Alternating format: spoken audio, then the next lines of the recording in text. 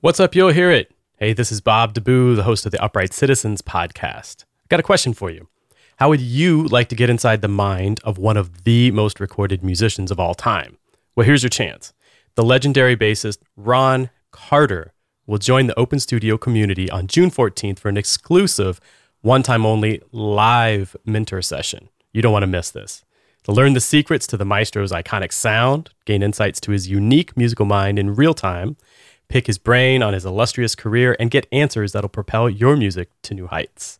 Join today and unlock your free 14-day trial at openstudiojazz.com. Then you'll be able to not only join the maestro in this exclusive conversation, but dig into his brilliant course, Blueprint for Jazz Bass, and so much more. So sign up now. Peace. Hey, Adam. Yo. Are you excited to be back on the podcast today?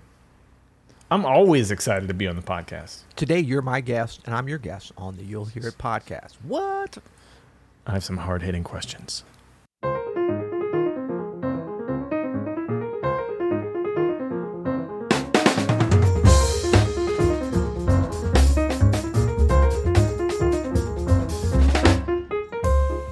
I'm Adam Manis. And I'm Peter Martin. And you're listening to the You'll Hear It podcast. Daily music advice coming at you. Coming at you today, again, live from Instagram. Our Instagram Q&As have been so popular that we thought we would continue on. Our podcast listeners are digging them. Yep. And we're digging them too. And we're happy them. to connect here with the beautiful people of Instagram. Instagram is the most, the prettiest people on any social media site, for sure. Well, is it though? Is it actually though? Or is it just that's where we all put our best face forward on the That's IG. where we put our best face forward. It's not like the Twitter trolls that just are very funny or good quippy writers, or right. or the Facebook grandmas with the pictures of the grandkids. This is where all the beautiful people go. Right. Or the TikTok where it's all about the dance moves, you know. Yeah, I still don't know what that is. That's coming soon. All right, so let's get into this because we got some good questions, I believe. Why don't you kick it off, Adam? Yeah, our first question is from Lev. Lev asks, I'm looking to expand my vocabulary and creativity in altered dominant voicings and lines. Advice. So, yeah, altered dominant voicings and lines. Well, first of all, like a great way to start with altered dominant voicings, there's an easy voicing that you can do in a couple different, two different inversions that gets you probably the most like pedantic altered dominant sound, right? Just the most common basic Bob altered dominant sound. And if you think, Lev, you're on a C7 altered, right? You want to play the shell in your left hand, so E and B flat, right? The third and the seventh. And then in your right hand, you can play one or both of the following triads: A flat major or G flat major. And you can do these in different inversions. So you could have in your left hand E on the bottom and B flat on the top, or B flat on the bottom and E on the top. And then you can do whatever of the three major triad inversions for the A flat and the G flat in your right hand. And you can actually play those together. They sound really good walking down or walking up, leading to, like, again, in C7 altered, leading to an F minor. That sounds really, really good. I think that's kind of the first way into, especially hearing how altered dominant voicings can sound, not bad, I was going to say best, but the most common that you hear, right? That's like when I think, what's an altered dominant voicing? That like E, B flat, and then an A flat triad in my right hand. That's like basic Bob altered dominant right there. Right, and that would give you your sharp 9, your flat 13. But I think more importantly, as you pointed out, that's giving you, a very definitive shape that is foundational because it's the triad, that A flat triad up there, and you can, that's right. You can put it in different inversions, and you have the same elements, but can be surprisingly different sound when you're using it as a voicing. But I think what's important is to think about the altered sound in kind of a holistic way. So we're thinking about the voicings, we're thinking about the melodic content that comes out of the shapes that make up the different voicings that we can use. And then we're also thinking about and trying to hear really what the function of the altered scale, altered sound, and the positioning of it, where it's coming from and where it's going. And so as we're working on this, a lot of times we get so stuck in just playing the altered scale, working on voicing, sitting there stationary. And by its very nature, probably the most effective use of the altered sound, the altered scale, the altered chord, the altered voicings is as a transition and setting up tension and release. So it's hard to do this when you're trying to learn something, especially when it's in tricky keys or you're not sure about it or you're having trouble hearing it. But always try to take that other step, slow down a little bit, and think about different places you can go to. And I know we talk about it going to a minor, but it can certainly go to a major. It can go to a minor with a major 7. It can resolve in different places, and really understanding how that works as you work out these voicings and these shapes and these melodic patterns, to work out where they're going to end up. It behooves you to do that as you're learning them, not just wait until you have it and then say, oh, now I'm going to think about them in context. That's a great point. And the cool thing about actually using these triads, like you said, they're so universal that you can use them there in the voicings, Lev, but you can also, you talked about lines, right? Expanding your alter dominant voicings and lines. This is your way in for lines as well. These triad pairs is what we're calling them. And you can go, again, basic Bob and just do do do da do do da do do da do do, just down going down, up going up, but then experiment with combinations. And then experiment with what we're calling triad plus 1, where you can borrow one note from one of the triads and add it to the other triad. And now you have a 4-note shape. And then you can do all sorts of do-da-do-da, different combinations like that. This is when you hear those people who have modern sounding lines, that's what they're doing. They're using these sort of triadic or it sounds pentatonic, but that's really too simplistic of an approach. It's really more of a shaped approach to their lines. Yeah. And this is what they're using. It's this kind of altered sound where you would use two triads as triad pairs and create thematic developments between those triads. That's what that sound is. Yeah, and I've lost it now, but someone else had a question about basically they were is bebop relevant still in 2020? And I think, instances like this, first of all, it's absolutely relevant, and we can talk about that maybe as our next question in general, but I would say as it pertains to this, using, bebop type lines, but with, you called it, that modern sound, layering in the altered scale, the diminished, triad pairs, these kind of things is one of the most effective ways where you can take bebop rhythms, bebop sensibility, bebop resolution, the real spirit of bebop in the music. I mean, bebop is not relevant in 2020 if you want to put on a beret sideways and be like, hey, Hep Cat, let me meet you across town, old buddy. It's not about that. It's about... Are you sure? Because I still do that sometimes. Well, I mean, me and Marty Daly. Yeah. I mean, that could be a fun thing. But in terms of how do you sound modern and how do you sound like you're rooted in bebop at the same time? These are some of the little techniques and tricks that can lead to that. But you never want to get stuck in them. You want to accumulate the vocabulary, accumulate more of the spirit of bebop. See, I'm answering two questions at once. Bam! That's how we do it here at the podcast. Well, no. We can move to this question because I think it's relevant to using the altered scale. And how to get between a modern sound and this bebop relevant. Every great modern player, I don't want to put a blanket statement on it, but many of our favorite modern players had some kind of cursory understanding of bebop. I mean, it's in everybody's playing. It's in your playing. It's in my playing. It's in Jason Moran's playing. It's in Robert Glasper's playing a little. It's in everybody has some kind of understanding of what it is and a basic sense of how to do it if they need to. Because just like if you were a contemporary composer, you would have to understand, some basic counterpoint to get to Steve Reich, right? Those two things, you can't get to Steve Reich or Philip Glass or beyond that modern music without understanding a little bit of, counterpoint and Haydn and Beethoven, you know what I mean? Going through the masters. And it's kind of the same thing here where it's our favorite modern players are our favorites because they've digested their favorite parts of the history of the music. And not everybody knows everything about everything. Don't get that idea. I have to know stride and I have to know bebop and I have to know post-bop and then I have to know modal and I have to know big band. And no, not everybody knows it. Not everybody's an expert on everything. In fact, a lot of people aren't an expert on much of anything, or they're an expert on a very specific thing from part of the history of the music. And they just use that as part of their modern idea. Peter, your playing to me you have a nice bebop influence, but it's just mixed with all these great modern lines. There's definitely a lot of Herbie and Chick in your playing as well. But the bebop's there. Like there's no doubt about it. Wynton Kelly is there, Monk is there, Bud Powell is there. All those influences are there. Charlie Parker is there. It's just mixed with all the other stuff that happened after it.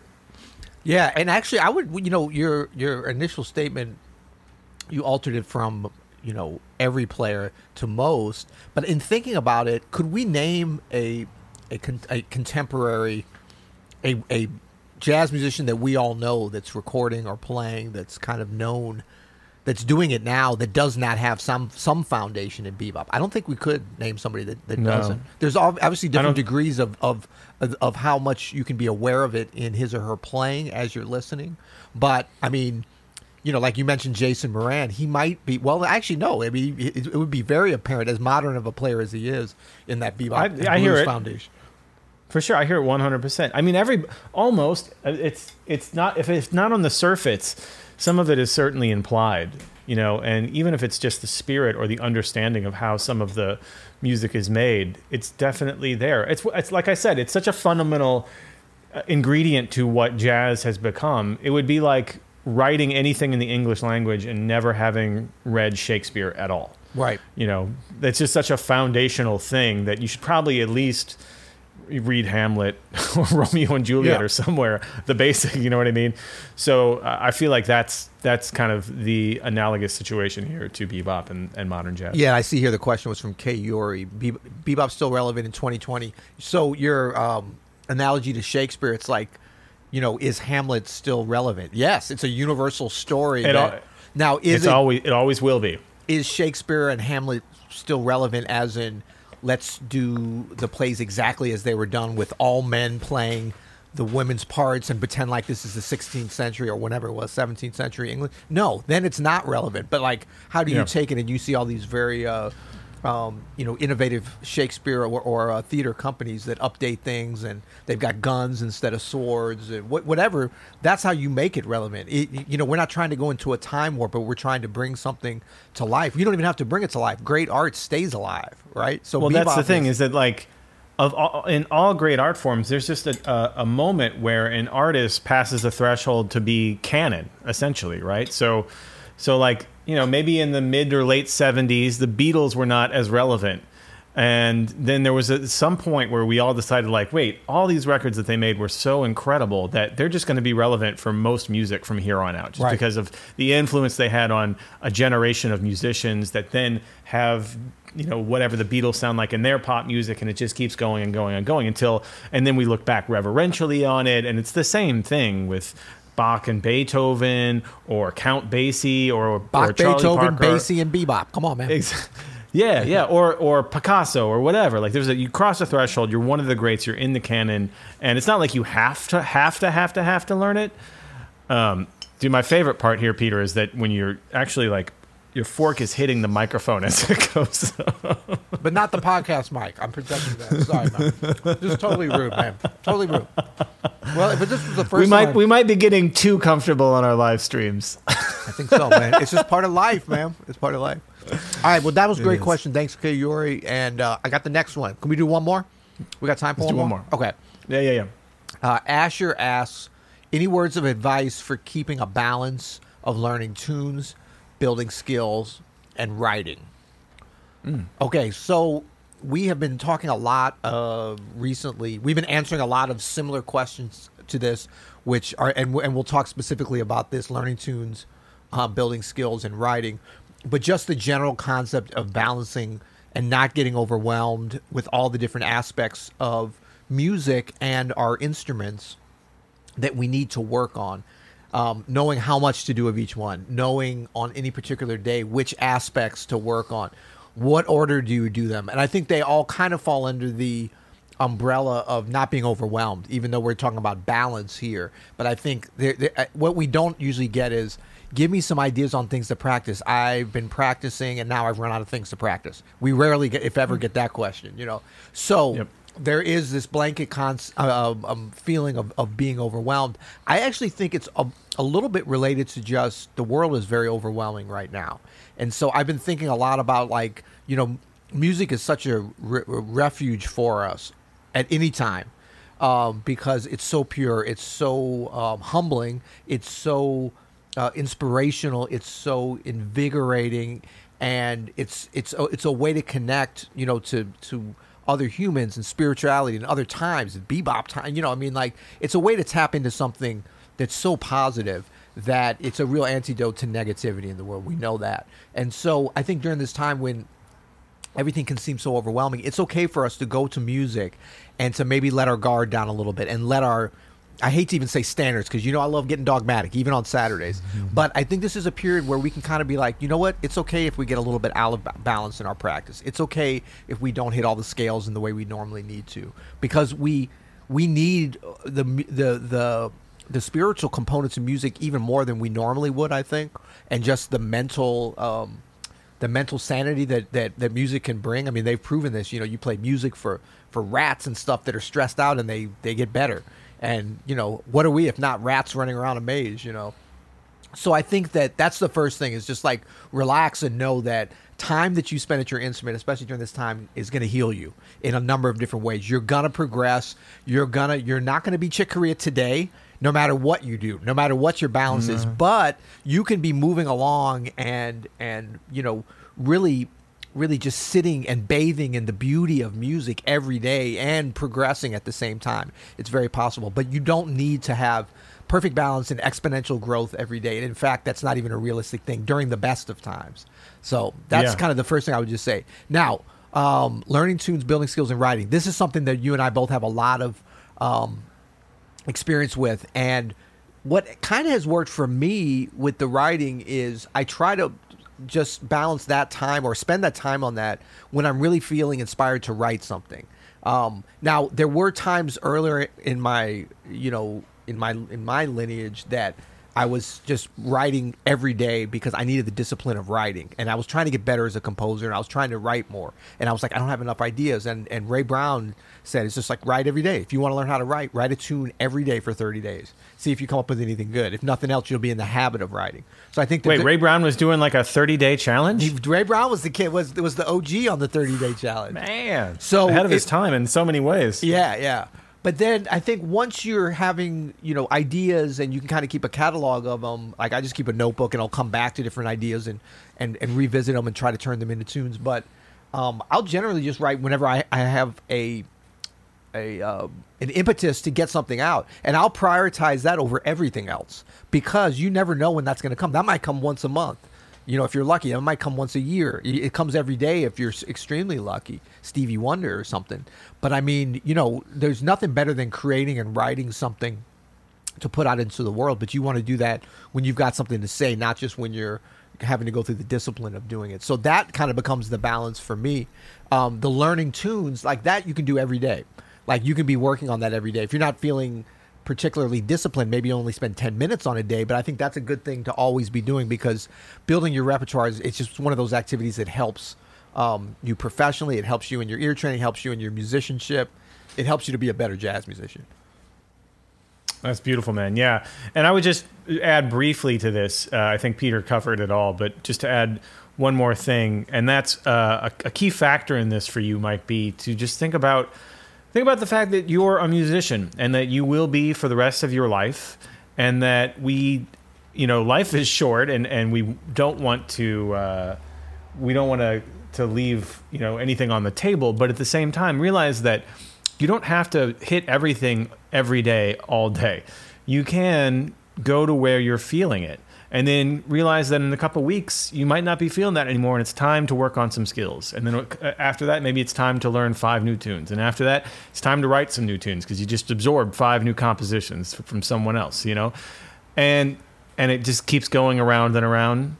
And you're going to look back 5 years, and you're going to have a stable of new tunes. You're going to have a stable of tunes you've learned, and you're going to have hopefully a complete set of skills that you're constantly refining, and new skills that you're constantly adding. And that's just how it goes. That never changes.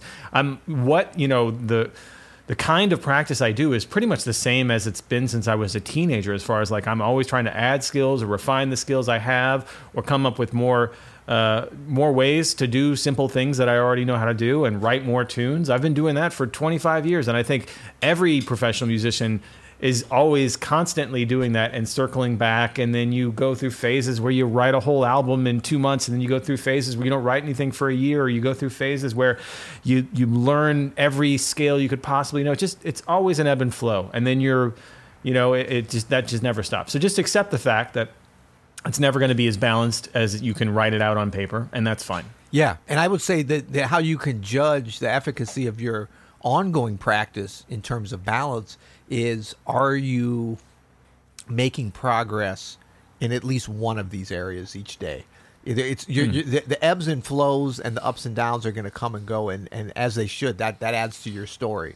But what you don't want to be doing is, working on different areas and not making progress anywhere. It's okay to just make progress one day on the technical side, because sometimes our brains are just, that's where we're at.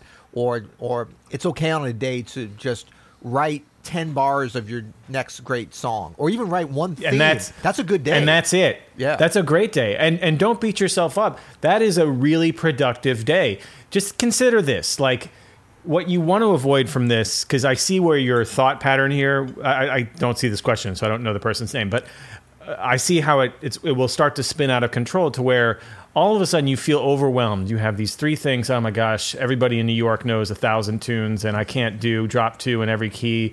And all this. I haven't written a tune in a week or whatever. Charged. You know what I'm saying? Yeah. No, but then all of a sudden you go, I'm not, just screw it. I'm not practicing today. Right. And then you don't do anything. And then that's where, and then 2 days go by, 3 days, 2 weeks go by, 2 months, all of a sudden you're in a hole, right? And no bueno. Yeah. Just do what makes you feel good. And you're going to have days where you feel like challenging yourself and okay, I'm really taking on altered scales here today, or whatever. We always have days like that. I just went on a run where as soon as I started running, I was like, I feel terrible. And I was just like, all right, I could quit, or I'll just do 10 minutes. I'll just run 10 minutes, see where it hits me. And then by minute 8, I was like, I feel pretty awesome. And then I ran 25 minutes. You know what I mean? It's that happens all the time. So just get to the instrument, go for it. That's right. That's great stuff. All right, Instagram, thank you guys so much for the questions. We're always having fun here. You can meet us every Saturday at 2 p.m. Eastern Standard Time at the Open Studio Instagram for a little live. You'll hear it. Tell the good folks here about our sponsors. Adam, you're so good at it. Well, our sponsor, our primary sponsor is Open Studio. Go to openstudiojazz.com and check out all our courses. We have a brand new course called Rhythm Section Workout, which is with the Peter Martin Trio. Peter Martin, Ruben Rogers on bass, and Gregory Hutchinson on drums. You guys cover 8 awesome tunes. There's these amazing play-alongs for any instrument. And it's really one of the most, and close your earmuffs. It's one of the most, I think, the greatest working trio in modern jazz in the past couple decades, and you get to kind of hear their insights into how they accompany people, how they create arrangements on the fly, and then you get to play it with them, and it's really cool. Again, cover your ears. And every brilliant thing that Peter Martin plays is transcribed, and every brilliant thing that Ruben Rogers plays is transcribed, and every seriously brilliant thing, not to put slack on you guys, but that Hutch plays is transcribed. Yeah. And so you're going to want to check that out. That's Rhythm Section Workout. Good stuff. Well, till tomorrow. You'll hear it.